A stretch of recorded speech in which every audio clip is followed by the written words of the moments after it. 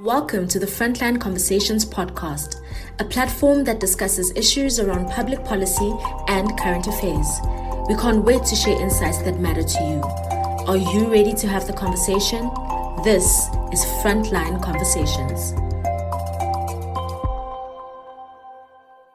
Greetings to everyone at home. Thank you so much for tuning in to this episode of Frontline Conversations. Today, we are very, very excited to be joined by a seasoned expert in the field of corporate affairs, public affairs. So we know for sure that you guys will have a really great time listening to this interview. My name is Pearl Mube, and I'm with Frontline Africa Advisory. Today, I am not alone. I'm joined by two lovely young women who are going to be helping me steer this boat. I'm going to hand over to them to introduce themselves. Hi everyone, I am Gavetse and welcome to our conversation. And I'm Lelo Namqaisiwe, and we are definitely going to have a great conversation with you today. Yes, indeed. Without wasting any further time, I know you're all really excited to hear who we have as a guest today on Frontline Conversations. We are joined by none other than Ms. Nozicelo Ngobo, who is with Coca-Cola Beverages South Africa, and she's currently the Director for Public Affairs, Communication, and Sustainability. She's a seasoned professional. From what I've read about her, her career started in 1994. Where were we in 1994? Where were we? But you can just understand the excitement that we have as young women to just soak up the knowledge and the experience that she has. And we hope that it will not only enrich our knowledge and understanding of the space, but also just offer some really lovely insights for you guys at home. Ms. Ngobo, thank you for joining us and welcome to Frontline Conversations. Thank you so much, Pearl. Thank you so much for inviting me. I'm excited. I look forward to spending some time with you. Now I feel old. I feel like a dinosaur. 1994. It's like, where did the time go? But yeah, it's been a ride. I'm really excited to spend some time with you this morning, and your viewers as well. So I really can't wait to get started. Yes. Yeah, so let's not waste any further time. Let's just jump straight into it. So we're here to learn about your journey, the lessons that you've learned, and just to soak in a lot of this knowledge from you. So you've been working, as we have mentioned, in the public affairs and communication space for quite some time. It's been quite the ride. So we just want to ask you, in your view, what exactly do you, in your own words, do you see a corporate affairs division within a company? What does it do? And how important is it for the functioning of a company as a whole? I think over the years, I have seen the role of public affairs or corporate affairs professionals evolving away from the sidelines, right, to the center of the business strategy. By virtue of us working in a regulated environment, working with regulated products, and working in society and communities, the regulatory affairs or corporate affairs is fundamental to ensure that the deployment of the corporate strategy is sound and there's a lot of accountability that comes with it. So most people think we are CSI, we kiss babies, we hug babies, we cut ribbons, etc. That's part of it, but maybe less than 5% part of it. I've been very lucky to work for very complex markets, liquor, tobacco. Now I'm in the beverages with the Sugar Act and the Sugar Levy that is facing us, where there was a very clear understanding that if a percentage of the company's profit is influenced by the law, or a basket of services. I even worked at Telkom, as you may see in my CV, where the product portfolio that brings the most profit is regulated by law. It means we need to help the business understand what that law is about, how it shapes the design and the offering of the product or the service, and make sure that the compliance to the regulation is not onerous. So I've seen really how it has evolved. But what I also need to amplify here is that as corporate affairs professionals, we need to be fully conversant and understanding of what the corporate strategy is about. It's not just one thing to say, oh, okay, be aware of the stakeholder, be aware of this law, etc.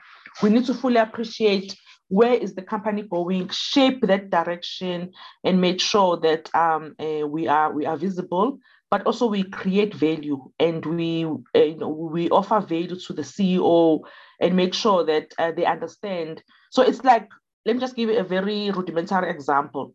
We are like the petrol gauge in the car. I mean, I don't care whether it's a Maserati, it's a whatever, it's a Tesla, whatever the case may be. We are the conscience, we are the petrol gauge. So, I mean, depending how fast you want to ride the car or how far you want to ride the car, that gauge tells you if you're running on empty, if you're running on low, you need to service the car, whatever the case may be. And without understanding the engine or the size of the engine, the power of the engine, we are not going to offer the proper value. So my appeal and my message, or at least what I encourage my team and my fellow corporate affairs professionals, is that it's one thing to know how the laws are made, who's who, which stakeholder to influence, etc. It is absolutely meaningless if you don't understand where the company is going, why is it going that direction, and how you help the company manage the compliance journey, the cost thereof, and everything around compliance. Yeah, definitely. It's such an understated function, but it is so critical and so important for the functioning and running of a company. So thank you so much for pointing that out. And then I think I just want to touch on the personal, just a little bit, on your personal journey throughout the years. What have been the biggest wins? What have been the biggest challenges? Just those items, I guess, or those factors that you'd say stood out the most for you as like the biggest challenge, and you know what's the most rewarding part of being within the field? The one thing, let me start with what I needed to understand and accept. Our jobs are not glamorous, so we are always behind the scenes. We are the people that make things happen. So more often than not, our successes are manifested through the successful deployment of a commercial strategy or the successful deployment of market entry, etc. So, I mean, I remember when I joined SAP in, God, I don't know, when was it? Oh, Lord. When I joined SAP, within few months, I learned that the company was experiencing a lot of negative anti-alcohol sentiments, and this was tied to where the country was at the time, and a lot of alcohol abuse and a lot of problems that were happening in the country at the time. And I was hired to really look at the regulatory strategy and the stakeholder strategy for the business. The company was saying, listen, we are doing all of these things, but we not seem to win in the regulatory space. So what are we not getting? And the opportunity there was to try and bring the regulatory environment closer to the business. Long story short is we were able to get to a point where we understood as a company that government and society is not against us as a company at the time from earning the profit. The issue was, how do we continue to earn the profit, be commercially successful in an environment that was struggling with alcohol abuse and alcohol harm? And that meant that we needed to come up with very creative mitigation strategies. And I remember writing a one-pager to my principals in London to say, for us to address this thing, we need to do, or at least be visible in addressing or working with society and government to fight alcohol harm. And that gave birth to one of the biggest campaigns that SAP had, the alcohol reduction strategy.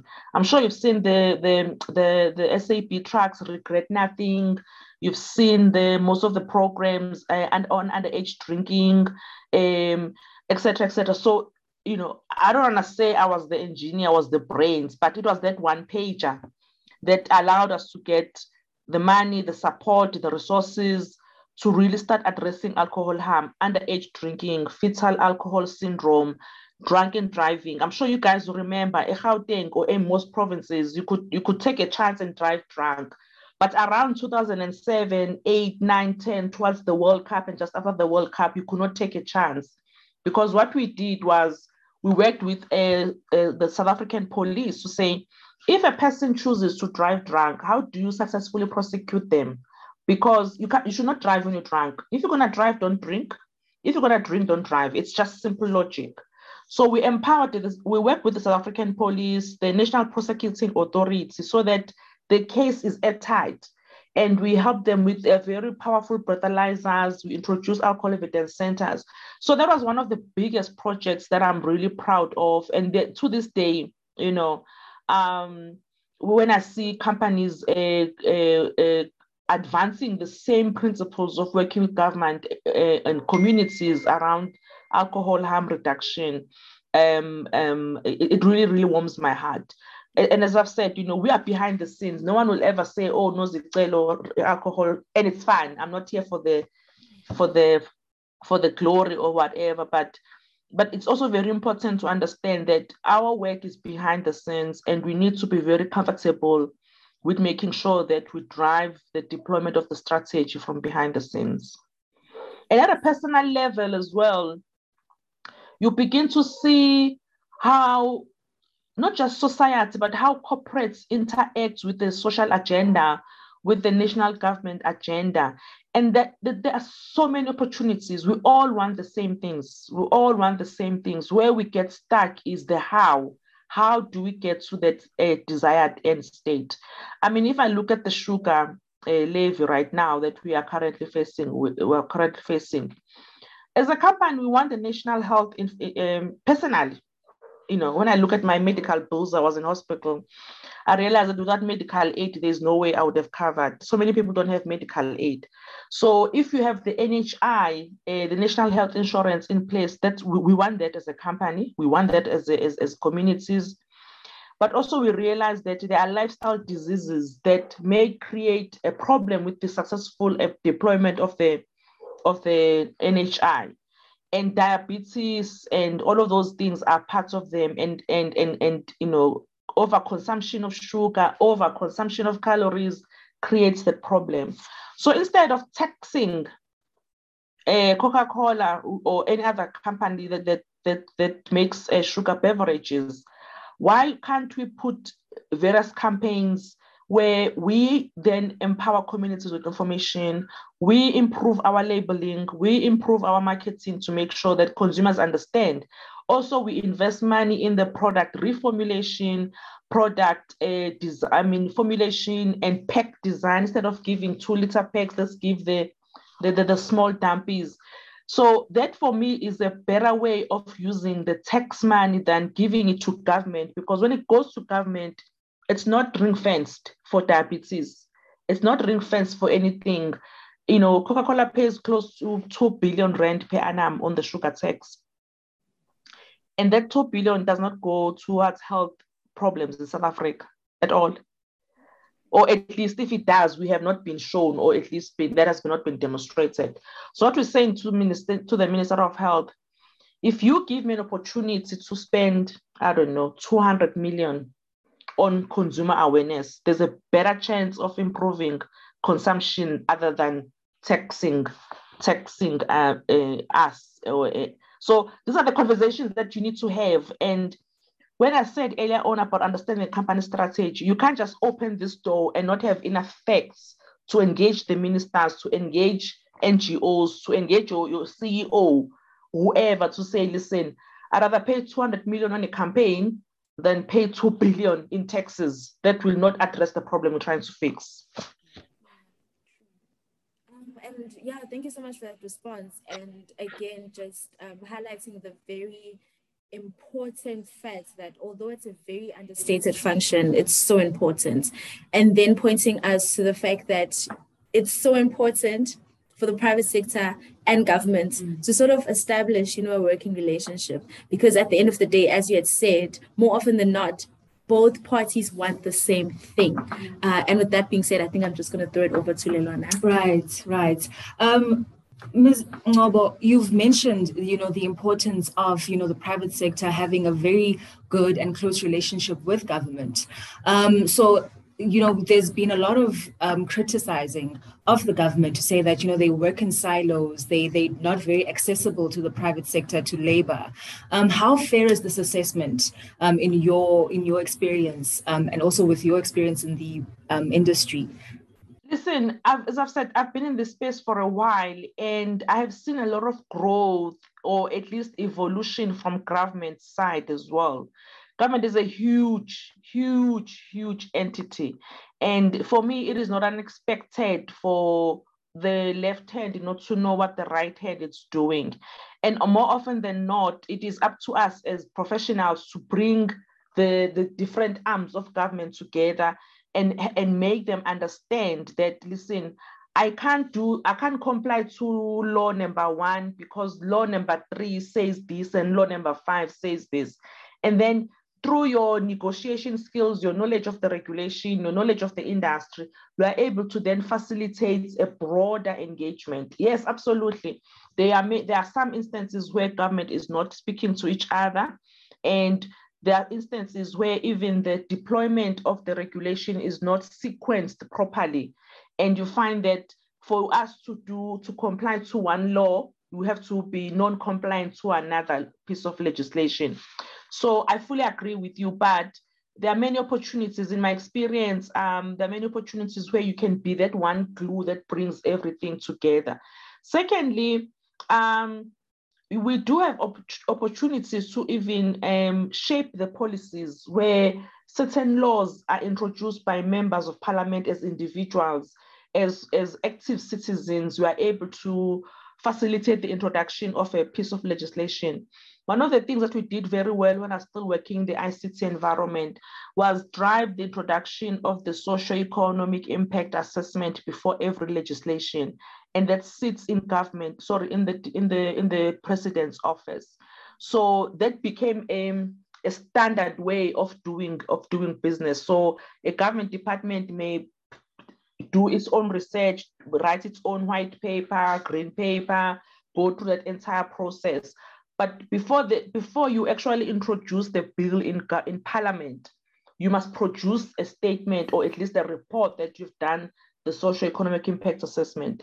That for us was a nice win to make sure that we're able to bring this together. To answer your question, yes, it happens, but it's not a deal breaker because as seasoned professionals, we have a responsibility of bringing the many moving parts of government and making sure that things are done. We don't always win, but more often than not, I found that most of the technocrats that we deal with are open-minded and they are willing to assist. Yeah, and I do appreciate how you acknowledge that, we've made great strides over the years, and the relationship has been cultivated between government and the private sector. And I mean, we can only get better as the time goes, and we can only improve on what we've already done in terms of not just policy, but in terms of how we interact with government and with the private sector as well. I mean, it's not always easy. The trust is not immediate or standard or guaranteed. So part of the work that I do, and this is part of my own personal lessons, is I've been in the space for a very long time. I know some ministers, I know some deputy ministers who were very junior back when I started, who were members of parliament, who were committee members, who are now have grown in their roles. And part of me maintaining those relationships is also just acting with integrity and being as honest as possible with them about what I'm doing, where the company is at. And sometimes speaking truth to power, where I will go back to the business and challenge the business and say, listen, I cannot do ABC for the following reasons. If you want me to achieve this particular outcome, how about we explore these because of the potential benefits? And, as I've said, we're the conscience of the business. So I've never been one to prioritize being liked. I've always prioritized to getting the job right. It doesn't mean that I'm dismissive or rude or unapologetic, but have the courage to speak truth to power. And the information that you have on the business, on the law allows you to do that.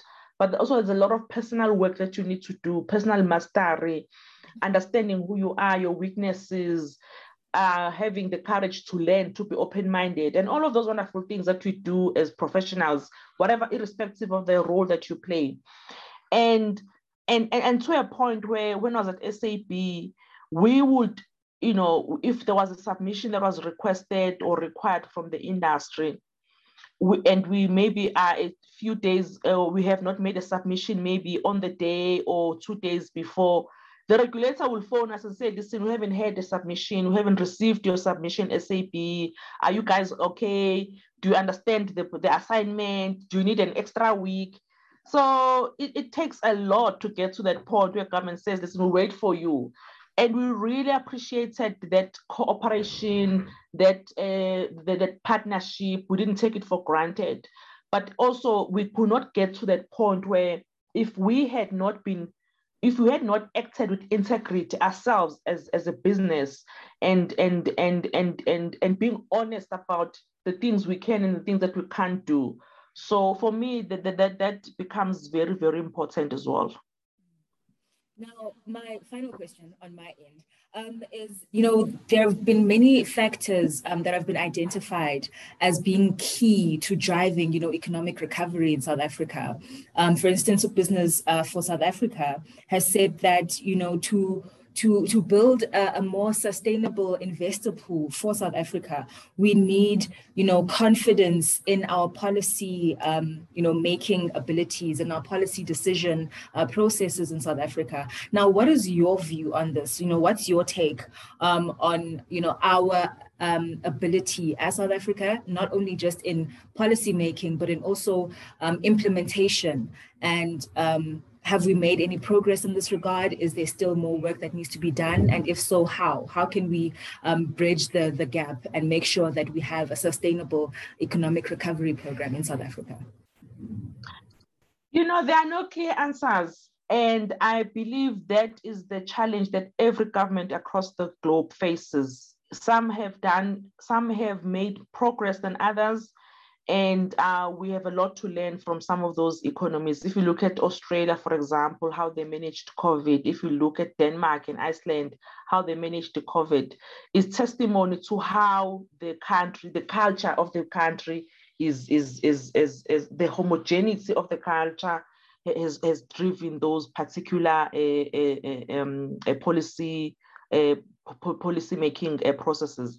In South Africa, there is a lot still to be done, mainly because there is the fragmented in the policy approach. There's fragmentation in the policy process. We still don't do socioeconomic impact assessment. We don't fully utilize Section 9 institutions. We don't fully utilize your networks where information is sitting in different pockets. And then I believe that, you know, when we don't work together as public policy professionals and using our industry bodies, our coalitions to really represent a united front and drive a particular position, sometimes we need to join forces with PepsiCo. I mean, I'm Coca-Cola, PepsiCo is my competition. Sometimes we need to put our differences aside and say, listen, we are competitors, but this policy direction is going to impact us. How do we join forces and make sure that we bring all the relevant people in government and they see and they see the light?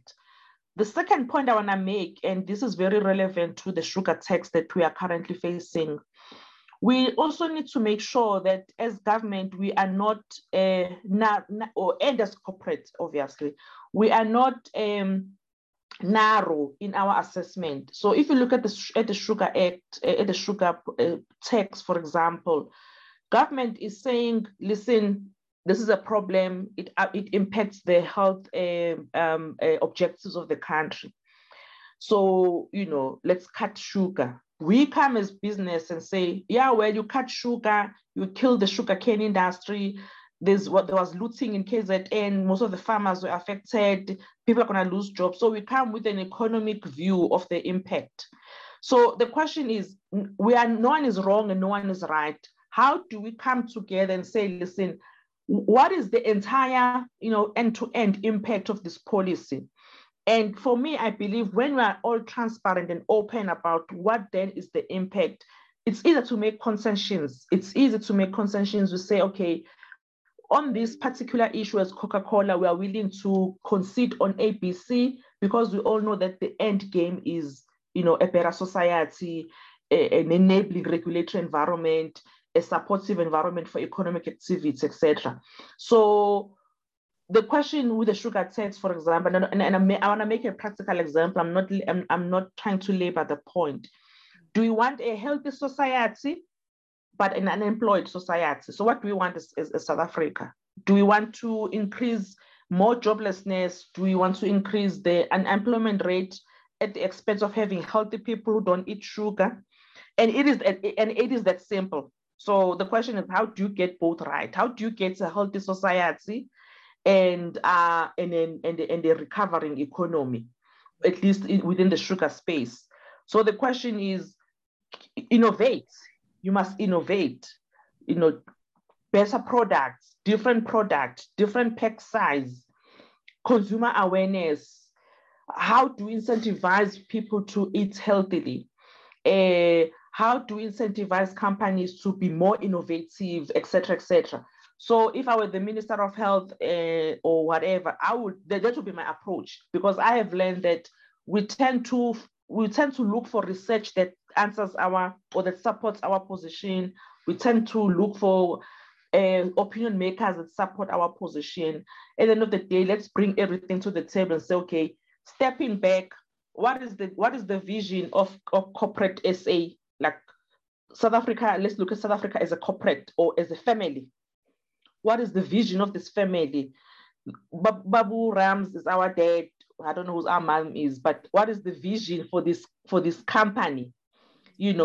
How do we leverage the strength of NGOs? How do we leverage the strength of corporate? How do we leverage the strength of government? And we're all pulling in the same direction. We say, corporate, sit this one out. You don't have the skills. NGO, you push further, you push forward. And there are laws that support this decision. There are resources to support this decision that, okay, let's all sit back, NGOs push forward. Or corporate, you push forward, everybody else sit back, and there's an enabling regime to allow us to do those things. I'm trying to give you guys a very specific example and make these anecdotal comments just to give you some insight of how I see this. Answer your question, we are not there yet, a long way, but I believe that with the political will and really looking at South Africa as one entity and making a decision to move forward in the same direction, it's possible. So, Ms. Ngobo, over to my question. You are one inspiring woman, I must say. So, women such as yourself, who find themselves in positions of leadership, are often faced with the responsibility to create an enabling environment to empower young women. So my question is, what piece of advice would you pass on to a young aspiring woman who wants to be a leader in the corporate affairs space like yourself? Okay,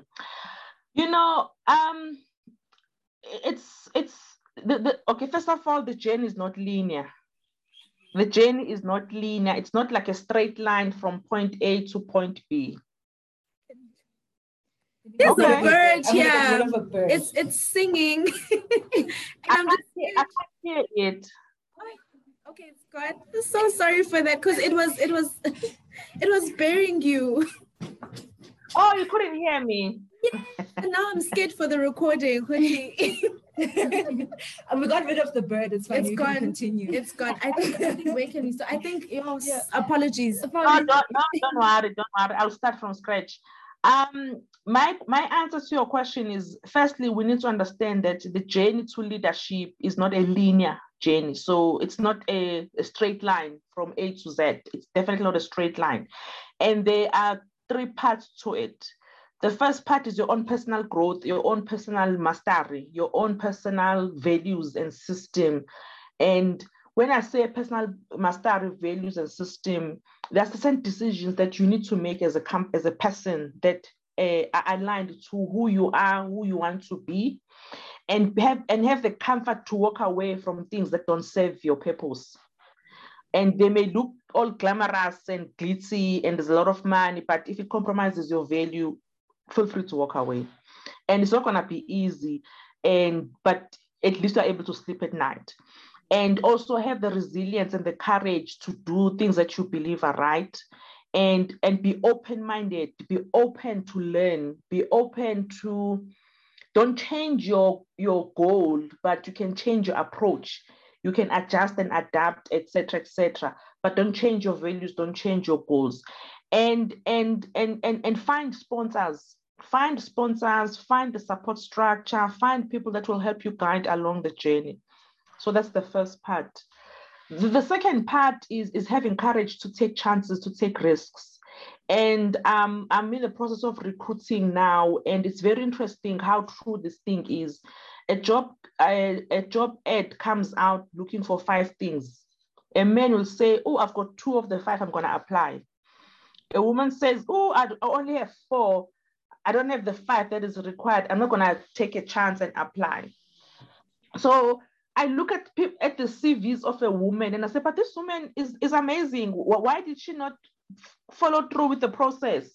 And I've got this guy who has the courage, believes in himself. He only has like less than half of what I'm looking for. So as women, let us not be and it's easy for me to say this because now reflecting, I believe that as women, let's not be our own worst enemies. Of course, when you're there facing the thing, you don't see what I'm talking about. So that's the second part. The third part is have the courage to stop and start, to make lateral moves, to take a lower job to move up, etc. And again, amongst all these 3 things is have the spirit of learning. You need to learn. You need to open up yourself to learning. I'm very clear. I know nothing about technology. I don't want to claim it. I don't nothing. So I've got a young girl your age. I just say, you know what, Linda, come here, just fix this thing. I've got a brilliant young, well, she's not young, she's my age, a brilliant woman who does our communications. I say, come fix this. I wasn't hired because I know communications, I know sustainability, I know these things. I was hired for a different set of skills. So giving my team the platform to excel, because this is their subject matter expert, allows me to do what I need to do, is to drive the vision, is to drive forward, knowing that I've got a team that will then execute on the mandate. So I've really given you a long-winded answer, but it's in 3 pillars. It's mastering yourself, having the courage to learn, and also taking chances, whether it's with corporate jobs and opportunities. And finally, Ms. Ngcobo, are there any programs that you are involved in that empower younger women, to pass that baton over? Yes, there's quite a few. I run my own mentorship circle. I have about 5 young ladies that I have one-on-one conversations with. And I say 5 because I want to give my full undivided attention. But also through the company that I work for, we have a lot of platforms, Women in CCBSA, that are run by people who are smarter than me, but they allow us the opportunity to share our insights, our wisdom, our experiences to ensure that young people, at least young ladies, are empowered. Finally, and very professionally, we also have very specific women and youth economic inclusion programs that extend to us not just doing the programs as a company, but also leveraging the NGO networks that we have, mobilizing the NGO networks that we have to make sure that young people and women are empowered. And one thing that I always do with these interventions, I don't go there and say, oh, I want to help women with X. My approach is, let me go engage and see what is required. I know so many people I'm old. I won't tell you how old I am, but I'm sure you've guessed how old I am. I know I'm 48 years old. I know so many people, my own personal networks, people that I went to school with, people I went to varsity with, people I've come across through my own professional journey. So I don't remember a time where I've come across a problem that I could not help with or have a network, someone in my network that would assist. So my approach is, let's go to this community, let's have dialogues. Okay, what are your needs? Where do you need support? And then we leverage the networks to help. Sometimes you also have the courage to say, you know what you're looking for is not going to happen. And this is how you need to resolve it. Do ABC, try this, start here, etc., etc. So I'm very excited to hear that you are an intern, because people sometimes do their matric, they do their post-matric qualifications, and suddenly they walk into a company, they want to be a manager. It's like, no, sit down, girl. No, work like that. So it doesn't work like that. And the problem is we are in this instant gratification society where you see celebrities, these famous people, etc., etc. We don't fully appreciate the journey that it takes for them. I mean, I've been in corporate now for 28 years. Some of you have not lived for 28 years. So none of us have. None of us have. You'll still know Zicelo saying, oh my God, I want to be like her. Yes, it has taken me 27 years to get to this interview. You know what I'm saying? And I'm not saying you need to glorify pain, we need to glorify setbacks, etc., but embrace the pain, embrace the setback. And there's a powerful saying that I always come across. It's say, don't ask God or the universe, why me? You have to say, what is it that I need to know? What is it that I need to learn from this experience? Yes, go cry, go somewhere, blow your nose, come back, wash your face, and then say, what is it that I need to get out of this situation? And that's the courage that I speak about. So long answer, yes, I engage young women in my personal capacity through the networks that I have and through the programs that we run in the business. And I'm sure the women that come into contact with you, that have the pleasure of directly learning from you, are just so much better for it. And we are so grateful. I know I'm speaking on your behalf, but I know you feel the same way. So grateful Absolutely. to have had this opportunity to engage with you. We've unfortunately come to the end of the conversation, but wow. I wish it could carry on. Same. We're having fun as well. Oh, man. We've learned so much. Yes. We've gained so much wisdom, so much knowledge in such a short space of time, but we're better for it. And once again, we just want to thank you for making the time out of your day. Time is a very precious resource, and you made the time to just come and speak to us. And we know that it's not only us who are going to benefit from this conversation, but the listeners at home who will be able to just soak up your knowledge and apply it in their own journeys as well. Yes, so thank you. Thank you so much. No, thank you so much, you guys. I've listened to some of your podcasts, the Geraldine Fraser. You guys are doing great work. And I'm so proud that you're using the opportunities that technology represent to spread the message and really owning your space in this digital era. So thank you so much. And I really look forward. I'll be following you with pride. I'll be following your podcasts. I think you guys are doing an awesome job. Thank you for inviting me. I really enjoyed myself.